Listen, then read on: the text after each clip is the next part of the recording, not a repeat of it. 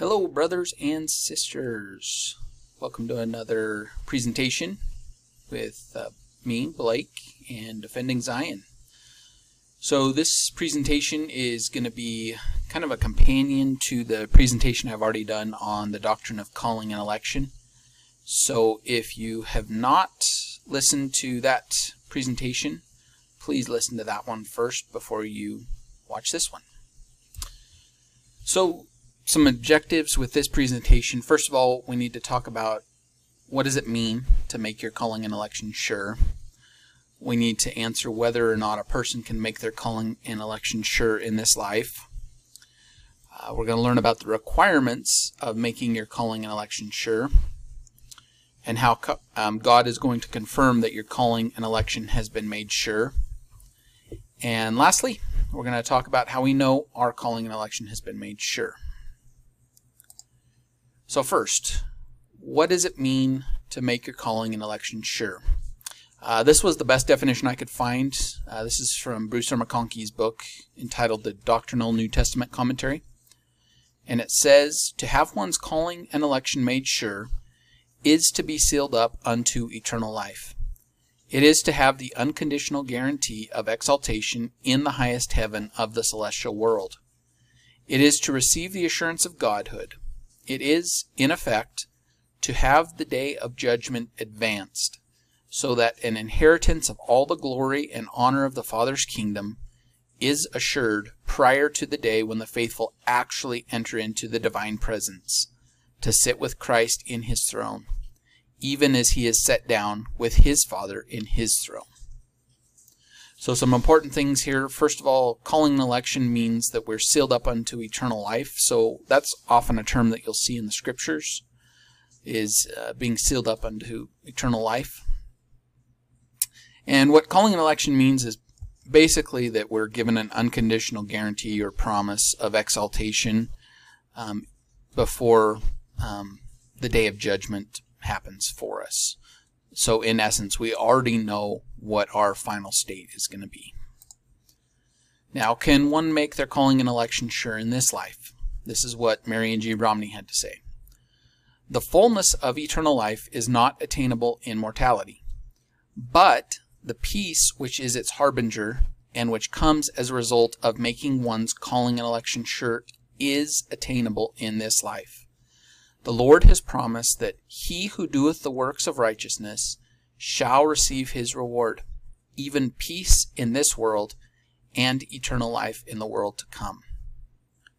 So, the actual obtaining of eternal life is not possible in this life, but we can receive the assurance that we have inherited eternal life in this world and in this life. So what is it that's required of us to make one's calling and election sure? I'm going to go through a number of scriptures here that detail certain steps, but I hope that you don't think of these as, like checklists, because that's not what they are. There are specific ordinances and requirements that are required for you to have your calling and election made sure. But it's not like, oh, check that off and then it's done and then you're just waiting for the next one. This is a process that one has to go through. So first, one of the best descriptions of how to do it to make one's calling and election made sure is in 2 Nephi 31. It says, for the gate by which ye should enter is repentance and baptism by water. And then cometh a remission of your sins by fire and by the Holy Ghost. And then are ye in this straight and narrow path which leads to eternal life. Wherefore, ye must press forward with a steadfastness in Christ, having a perfect brightness of hope, and a love of God and of all men.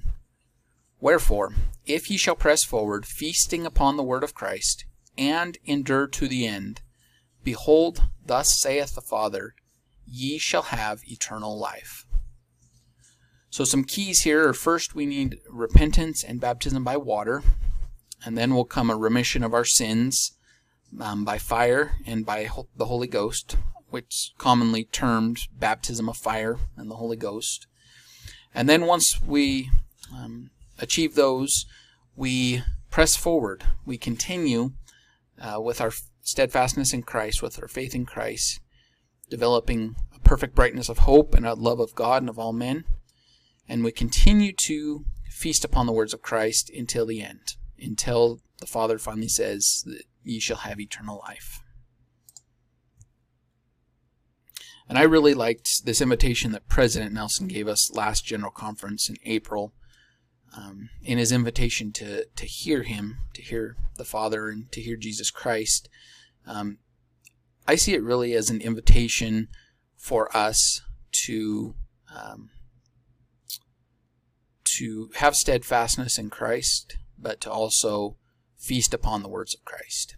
And this is what President Nelson said.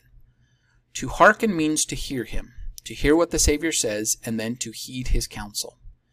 In those two words, hear him, God gives us the pattern for success, happiness, and joy in this life. We are to hear the words of the Lord, hearken to them, and heed what he has told us. As we seek to be disciples of Jesus Christ, our efforts to hear him need to be ever more intentional. It takes conscious and consistent effort to fill our daily lives with his words, his teachings, his truths. We also hear him more clearly as we refine our ability to recognize the whisperings of the Holy Ghost. It has never been more imperative to know how the Spirit speaks to you than right now. I renew my plea for you to do whatever it takes to increase your spiritual capacity to receive personal revelation. So here, President Nelson's all but saying that we need to feast upon the words of Christ as we receive them through the Holy Ghost. And in Doctrine and Covenants 76, we also get a good description of how to make our calling and election sure. They are they who received the testimony of Jesus and believed on his name and were baptized after the manner of his burial, meaning being buried in the water in his name. And this according to the commandment which he has given, that by keeping the commandments they might be washed and cleansed from all their sins, and receive the Holy Spirit by the laying on of hands, of him who is ordained and sealed unto this power. So again, receiving the Holy Ghost is essential to this. And who overcome by faith. Sounds a lot like having steadfastness in Christ. And are sealed by the Holy Spirit of promise, which the Father sheds forth upon all those who are just and true. And they shall overcome all things. So, kind of an addition in this particular scripture is this idea of overcoming. Life is a continual series of overcomings, of using our faith to deal with the trials and the challenges of this life, whatever those might be. And this is a good description that Joseph Smith gave. And now what remains to be done under circumstances like these? I will proceed to tell you what the Lord requires of all people, high and low, rich and poor, male and female, ministers and people, professors of religion and non-professors, in order that they may enjoy the Holy Spirit of God to a fullness, and escape the judgments of God, which are almost ready to burst upon the nations of the earth. Repent of all your sins, and be baptized in water for the remission of them, in the name of the Father, and of the Son, and of the Holy Ghost, and receive the ordinance of the laying on of the hands of him who is ordained and sealed unto this power, that ye may receive the Holy Spirit of God. And this is according to the Holy Scriptures and the Book of Mormon, and the only way that man can enter into the celestial kingdom. So, to escape the judgments of God, which are coming, as I've outlined in my second coming presentation, these are the things that need to happen. We need to make our calling and election sure.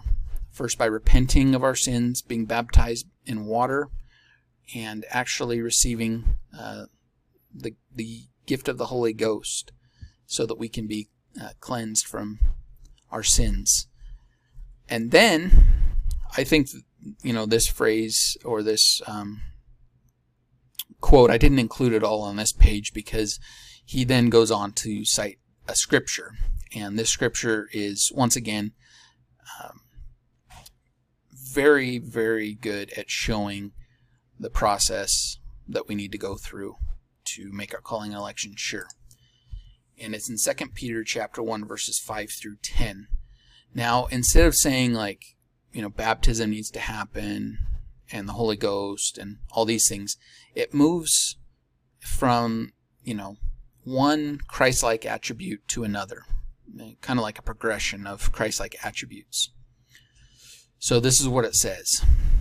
And besides this, giving all diligence, add to your faith virtue, and to virtue knowledge, godliness, brotherly kindness, and to brotherly kindness charity.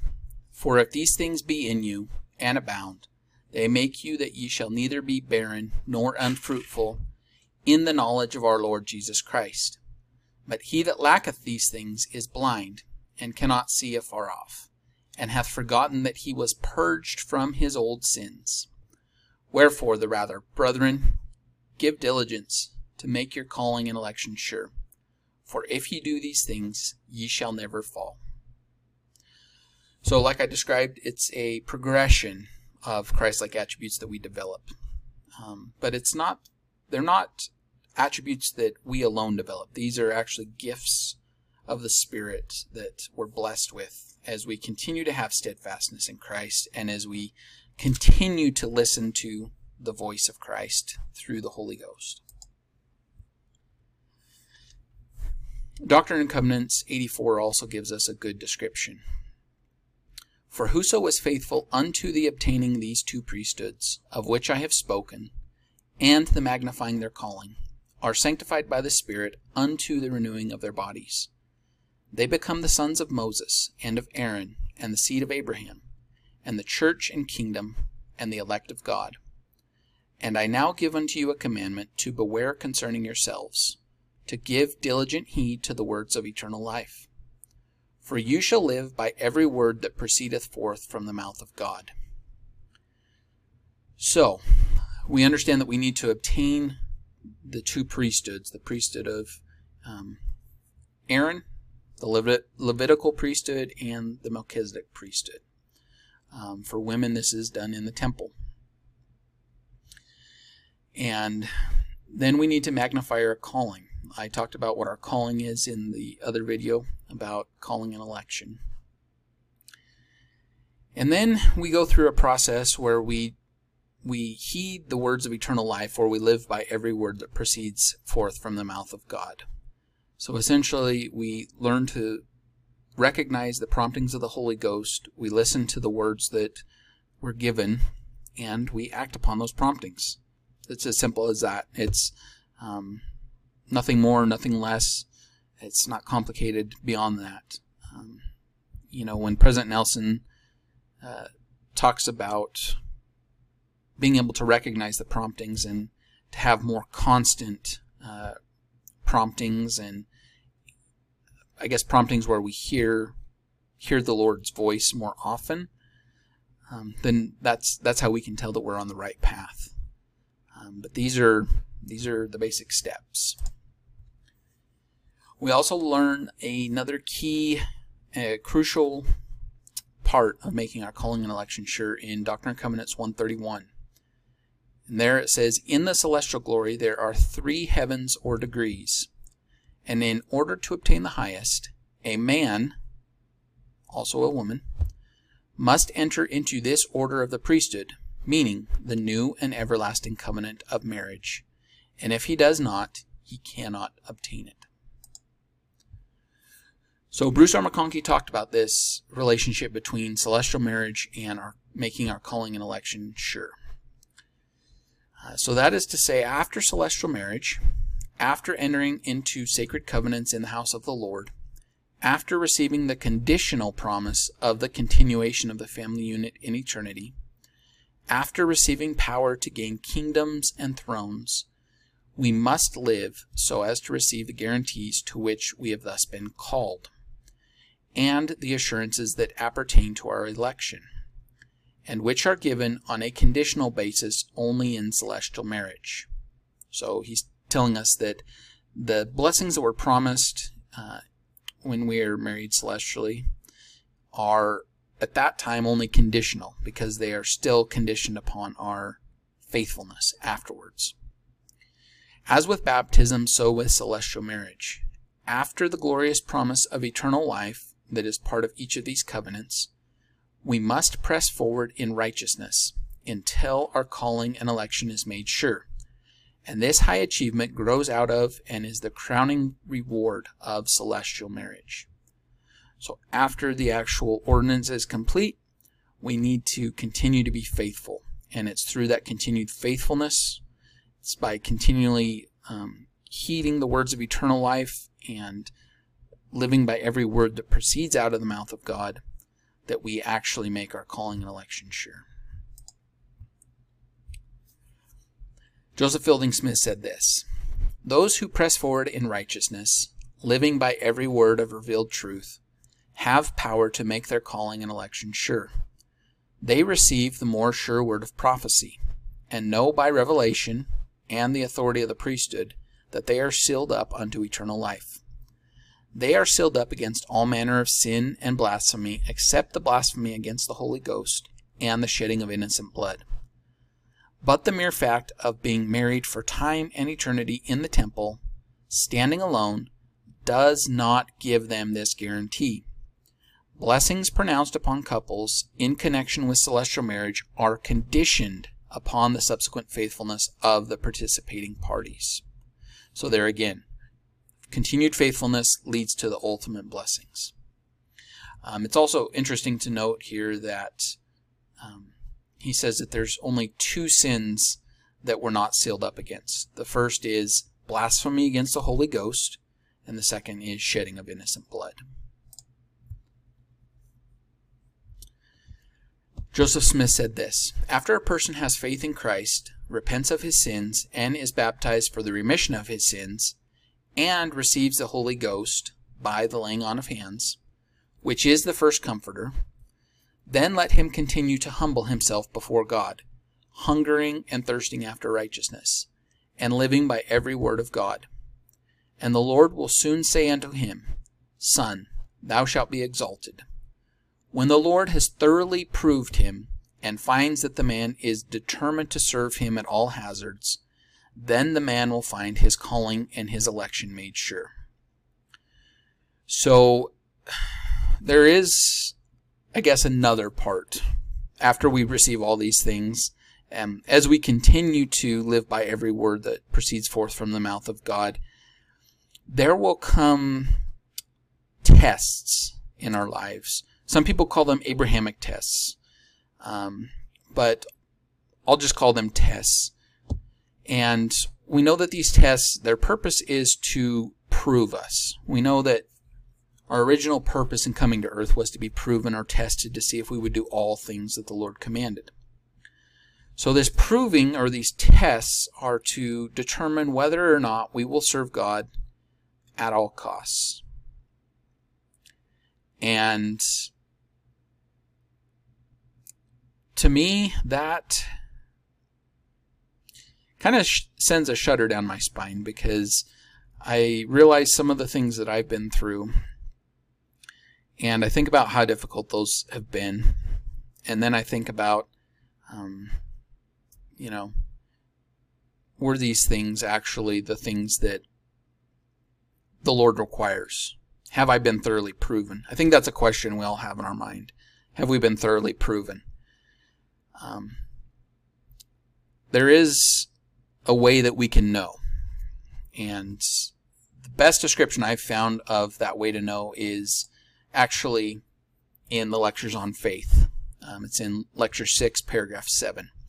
And I'm going to read this. This is essential to us to understand if we know we're doing what God requires of us and whether we've been proven. So he says, "Let us here observe that a religion that does not require the sacrifice of all things never has power sufficient to produce the faith necessary unto life and salvation. For from the first existence of man, the faith necessary unto the enjoyment of life and salvation never could be obtained without the sacrifice of all earthly things. It was through this sacrifice, and this only, that God has ordained that men should enjoy eternal life. And it is through the medium of the sacrifice of all earthly things that men do actually know that they are doing the things that are well-pleasing in the sight of God. When a man has offered in sacrifice all that he has for the truth's sake, not even withholding his life, and believing before God that he has been called to make this sacrifice, because he seeks to do his will, he does know most assuredly that God does and will accept his sacrifice and offering, and that he has not, nor will not seek his face in vain.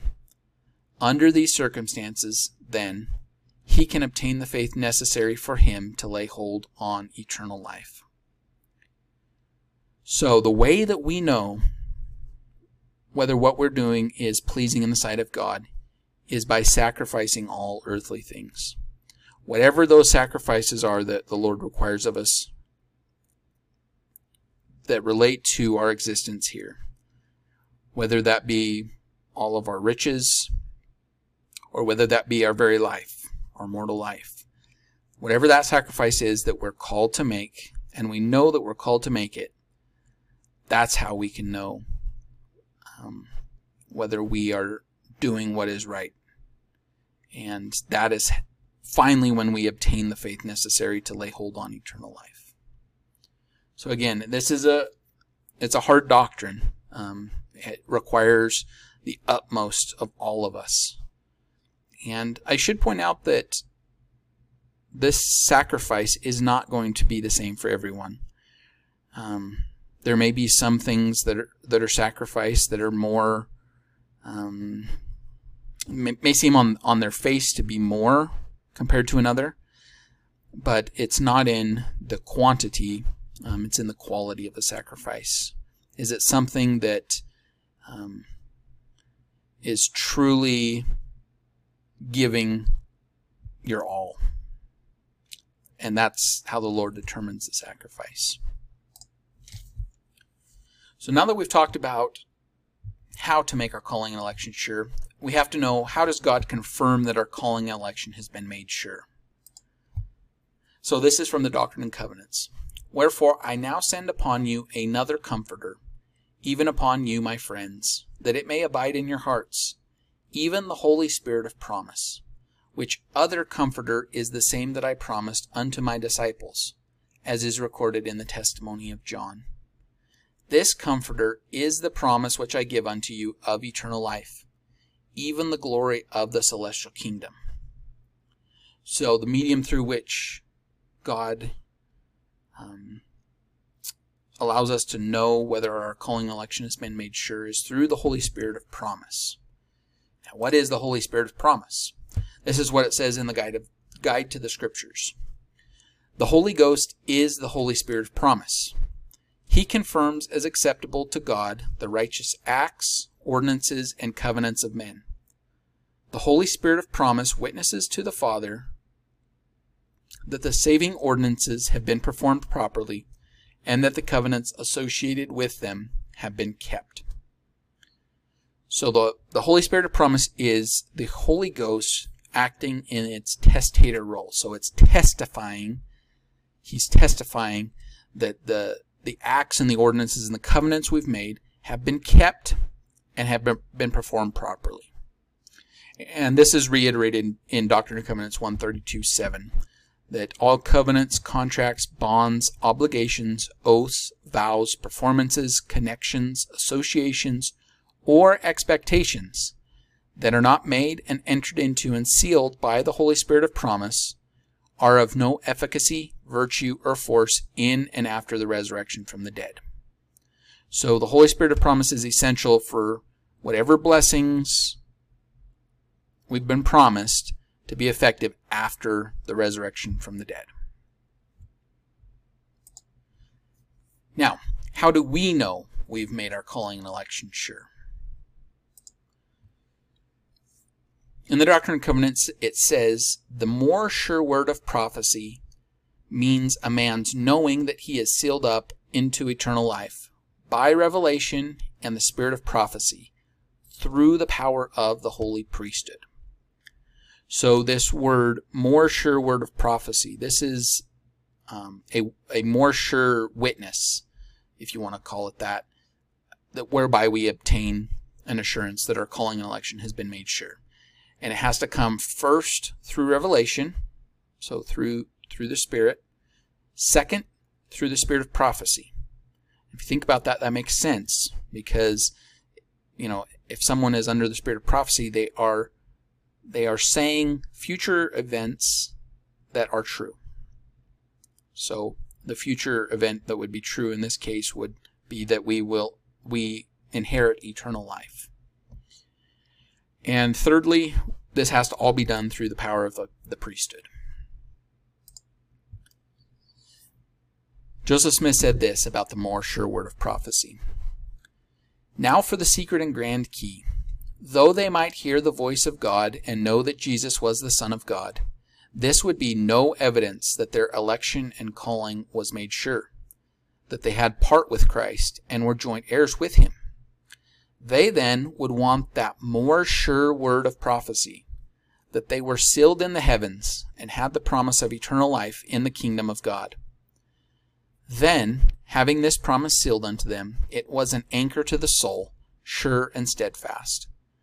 Though the thunders might roll, and lightnings flash, and earthquakes bellow, and war gather thick around, yet this hope and knowledge would support the soul in every hour of trial, trouble, and tribulation.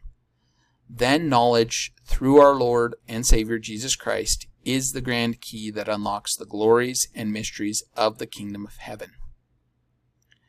So do you remember how I talked about earlier how President Nelson is encouraging us to make our calling and election sure? Well, it's because he knows what's coming. He knows there's a great tribulation coming. He knows there's earthquakes coming. There's destructions.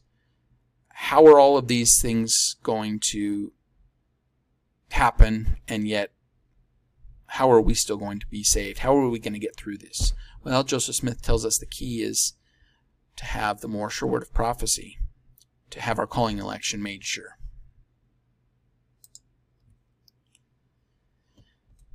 Now there is some grand secret here and keys to unlock the subject. Notwithstanding, the apostle exhorts them to add to their faith virtue, knowledge, temperance, etc. Yet he exhorts them to make their calling and election sure. And though they had heard an audible voice from heaven bearing testimony that Jesus was the Son of God, yet he says, we have a more sure word of prophecy, whereunto ye do well that ye take heed as unto a light shining in a dark place. Now, wherein could they have a more sure word of prophecy than to hear the voice of God saying, this is my beloved Son? So, this more sure word of prophecy, we get a little bit more of an inkling that it's actually going to be the voice of God speaking to us, telling us these words, or something like these words that will help us to know that our calling and election has been made sure. The amazing thing about the scriptures is we have a number of accounts where we actually see people that obtain their calling and election made sure. The first one is Alma. This is what the Lord says to him. Thou art my servant, and I covenant with thee that thou shalt have eternal life. So words spoken directly to Alma. The more sure word of prophecy. We also have Moroni's account of his more sure word of prophecy in Ether 12:37. Thou hast been faithful, wherefore thy garment shall be made clean. And because thou hast seen thy weakness, thou shalt be made strong, even unto the sitting down in the place which I have prepared in the mansions of my Father. So notice there's a different wording here, right? There's nothing talking about eternal life, but there is discussion of Moroni's place that has been prepared in the mansions of his Father, and that Moroni's garments should be made clean. In Doctrine and Covenants 132, we actually get the words that the Lord spoke to Joseph Smith when his calling and election was made sure. And this is in 132:49 through 50. For I am the Lord thy God, and will be with thee even unto the end of the world, and through all eternity. For verily I seal upon you your exaltation, and prepare a throne for you in the kingdom of my father, with Abraham your father. Behold, I have seen your sacrifices, and will forgive all your sins. I have seen your sacrifices in obedience to that which I have told you. So notice in verse 50 here, the Lord's telling him that all of Joseph's sins would be forgiven him. And that's correct, except for blasphemy against the Holy Ghost and shedding of innocent blood, which we know Joseph Smith did neither of those. So we know that his exaltation is assured. And then I also found this account of Heber C. Kimball and the more sure word of prophecy that he received. It's a very interesting story. It's actually very interesting how he received it. So I'll go ahead and read it. And this is in the spring of 1839.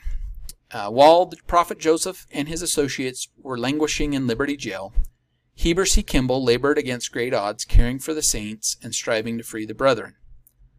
On the 6th of April, he wrote, My family having been gone about 2 months, during which time I heard nothing from them, our brethren being in prison, death and destruction following us everywhere we went, I felt very sorrowful and lonely.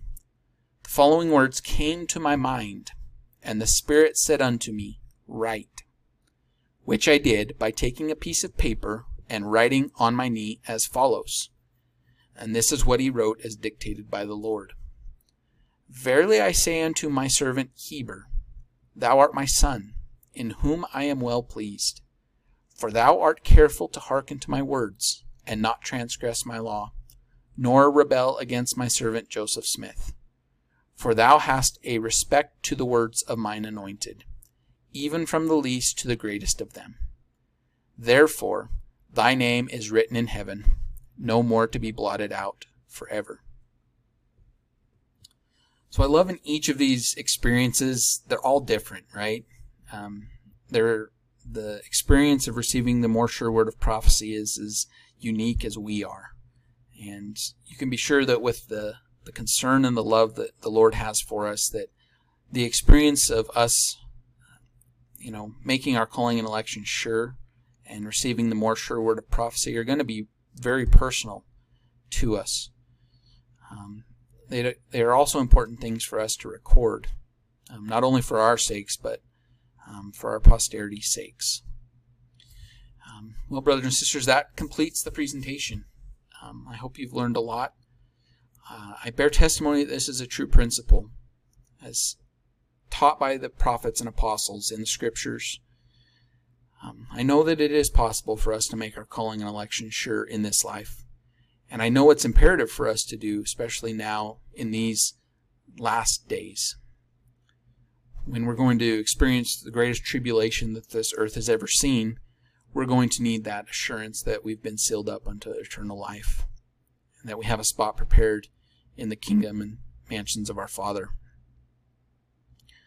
I bear testimony that this is our ultimate goal in life, is to obtain eternal life, to live the type of life that God lives, to be sealed in a family unit, to be able to have children through the eternity, and desires for each of us.